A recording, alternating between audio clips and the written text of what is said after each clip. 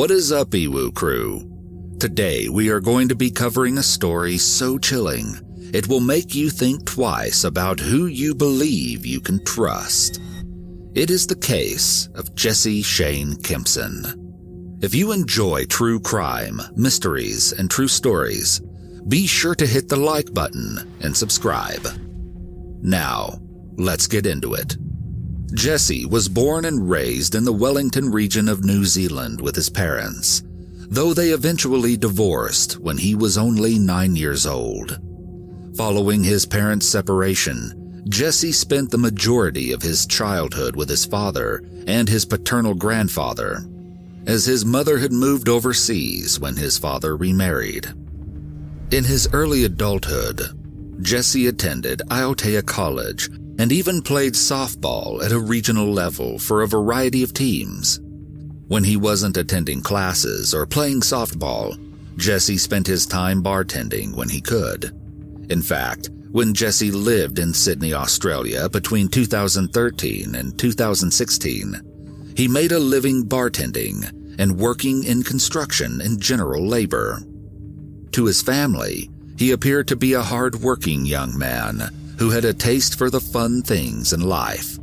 But no one seemed to know exactly how Jesse defined fun. To everyone else in his life, Jesse was widely regarded as an enigma of sorts. Acquaintances who were familiar with Jesse said that he often claimed to have received his bachelor's degree in international law from Aotea College, and that he had originally come from money. In fact, it is said that Jesse used to claim to have come from a family of millionaires who owned restaurant chains in Sydney, and that he was in touch with a variety of vague contacts that worked in New Zealand immigration. After his stay in Sydney, Jesse ended up moving back to New Zealand and to Green Lane and Mount Eden with a few other young adults who were on the cusp of starting their respective professional careers. Jesse's old roommates claimed that Jesse often engaged in disturbing, untrustworthy behavior and was known to be a bit of a pathological liar. In his early 20s, like many other adults his age, Jesse became rather obsessed with using dating apps. And perhaps one could refer to Jesse's addiction to dating apps as quite a deadly obsession. In December of 2018, Jesse found himself scrolling through Tinder in search of a date, as he frequently did. While doing so, Jesse came across the profile of a young woman named Grace Mullane. Grace was originally from Wickford, Essex, and had recently graduated from the University of Lincoln. After obtaining her bachelor's degree in advertising and marketing, Grace decided to take a gap year before applying to grad schools. And in doing so, she also decided to spend the majority of her gap year traveling and going on a backpacking tour to make the most of the experience. After backpacking through South America for 6 weeks, Grace decided to choose a new route for the next 2 weeks of her trip. On November 20th, 2018, Grace entered New Zealand, and by the 30th of the month, she made her way to Auckland. As Grace's birthday was just days away, she intended to spend her time in Auckland's central business district to celebrate on her own. Or perhaps not entirely on her own. On December 1st, the very eve before Grace's birthday, she coincidentally came across Jesse Kempson's profile on Tinder, and, finding him attractive, swiped right. The two ended up matching and proceeded to have a conversation that quickly turned into the pair making plans to meet up for a date. That very same evening, Jesse and Grace met in person for the date as they had discussed. As seen on the CCTV footage from the Sky City building, the two embraced in a hug while exchanging pleasantries and introductions around 5:45 p.m. Then, the two proceed to head up the escalator to the second floor of the building, where they would come to make their first stop of the evening, a restaurant called Andy's Burgers and Bar. Once Jesse and Grace entered the bar, they can be seen on CCTV footage grabbing a couple of menus before ultimately picking a table just out of the camera's view to enjoy a few drinks and appetizers. And just over an hour later, the two are caught on camera again as they leave Andy's to head off to their next destination. They proceeded to leave the Sky City building and head out onto Federal Street, where they ultimately ended up deciding to enter another establishment called the Mexican Cafe. While at the Mexican Cafe, Grace and Jesse spent about an hour drinking around 3 jugs total of margaritas and sangria. Jesse can be seen covering the pair's tab before they ultimately move on to their third and final drink spot for the evening, the Bluestone Room. Around 8:30 p.m., just moments after they entered the establishment, Jesse and Grace are caught on camera kissing passionately at least 3 different times. It appeared to those around them as though their date was going well, and that the two of them seemed incapable of keeping their hands off of each other. And then, things took a turn for the worse. At around 9:20, Grace can be seen excusing herself from the pub table to presumably use the restroom. As she did so, she ended up leaving her purse behind with Jesse, hoping that he would look after it respectfully while she was gone. Except that is not at all what happened. CCTV footage captures the moment that Jesse actually reaches across the table to grab Grace's purse and search through it. Finding whatever he had been in search for, Jesse slips what we assume to be some cash into his pocket from Grace's handbag before she returns to the table. And, as concerning as that was, it did not end there. Once the two exit the Bluestone Room, they can be seen walking down the street until they ultimately end up at the City Life Hotel on Queen Street around 9:40 p.m. Jesse and Grace proceeded to book a room for themselves to spend the night together, and were even captured getting into the City Life Hotel elevator from the lobby just moments later. Once the two arrived on the 3rd floor of the hotel building, they exited the elevator and presumably headed off to the room they reserved. And unfortunately, that CCTV footage from mere hours before her birthday was the last time anyone ever saw Grace Millane alive.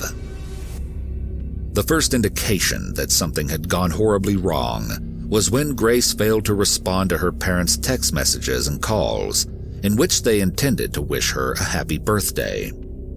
Not only was that kind of behavior regarded as rude in her household, it was also completely out of Grace's character.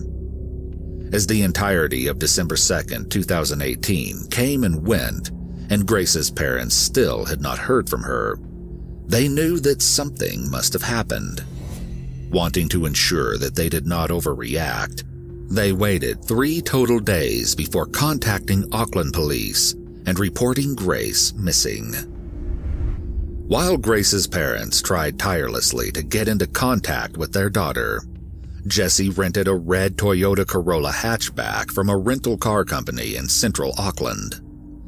By the time Grace was officially reported as a missing person, a public appeal was issued, and all of Auckland was on high alert in search for the foreign backpacker who seemed to have vanished into thin air. But what really happened to Grace Millane after she stepped off of the elevator at the Sky City Hotel? According to Jesse, he and Grace had engaged in rough intercourse that ultimately went too far, resulting in Grace being choked to death at Jesse's hands. But, according to Jesse's own phone records, something else happened entirely. Evidence was found that proved Jesse had taken intimate photographs of Grace's lifeless body after having killed her.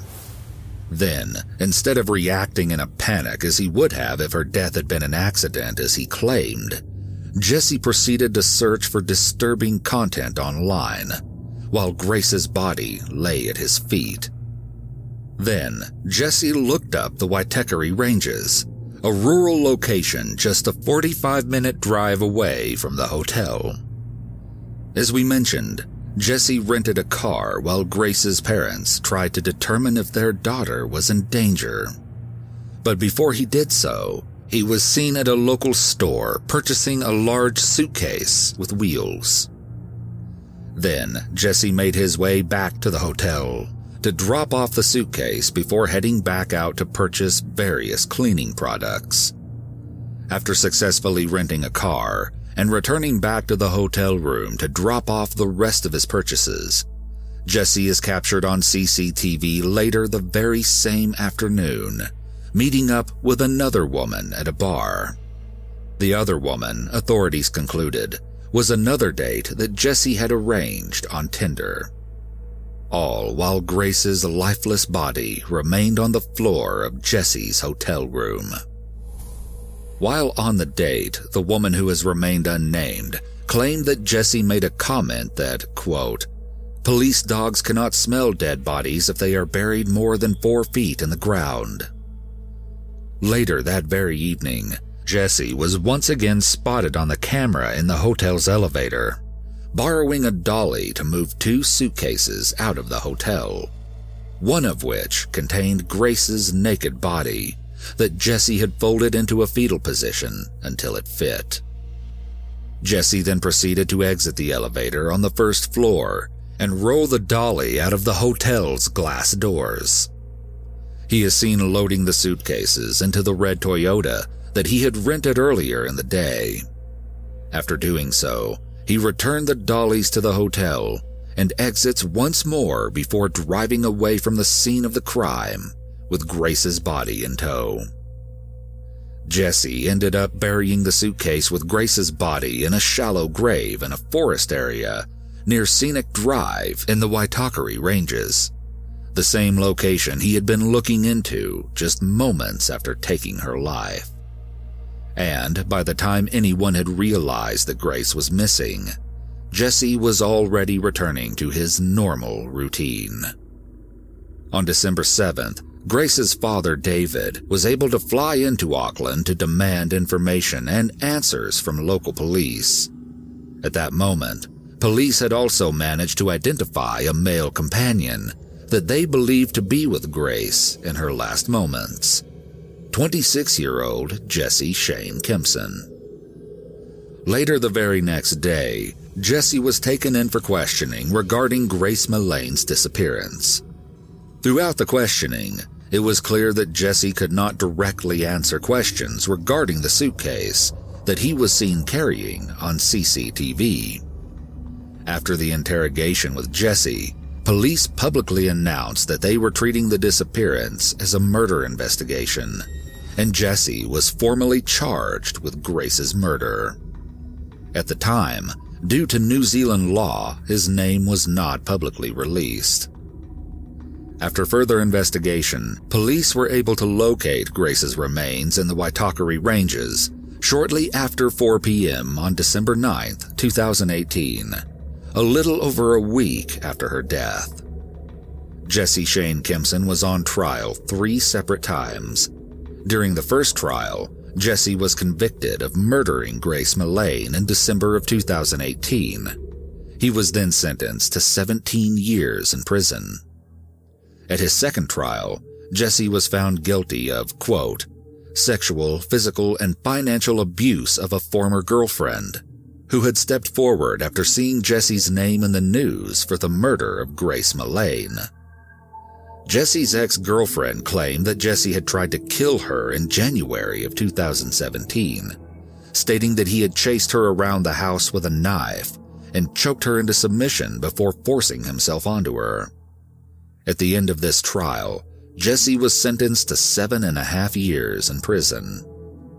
Finally, at his third trial, he was found guilty of assaulting a woman. This woman, like Grace, had actually met Jesse on Tinder and stepped forward after hearing of Grace's murder.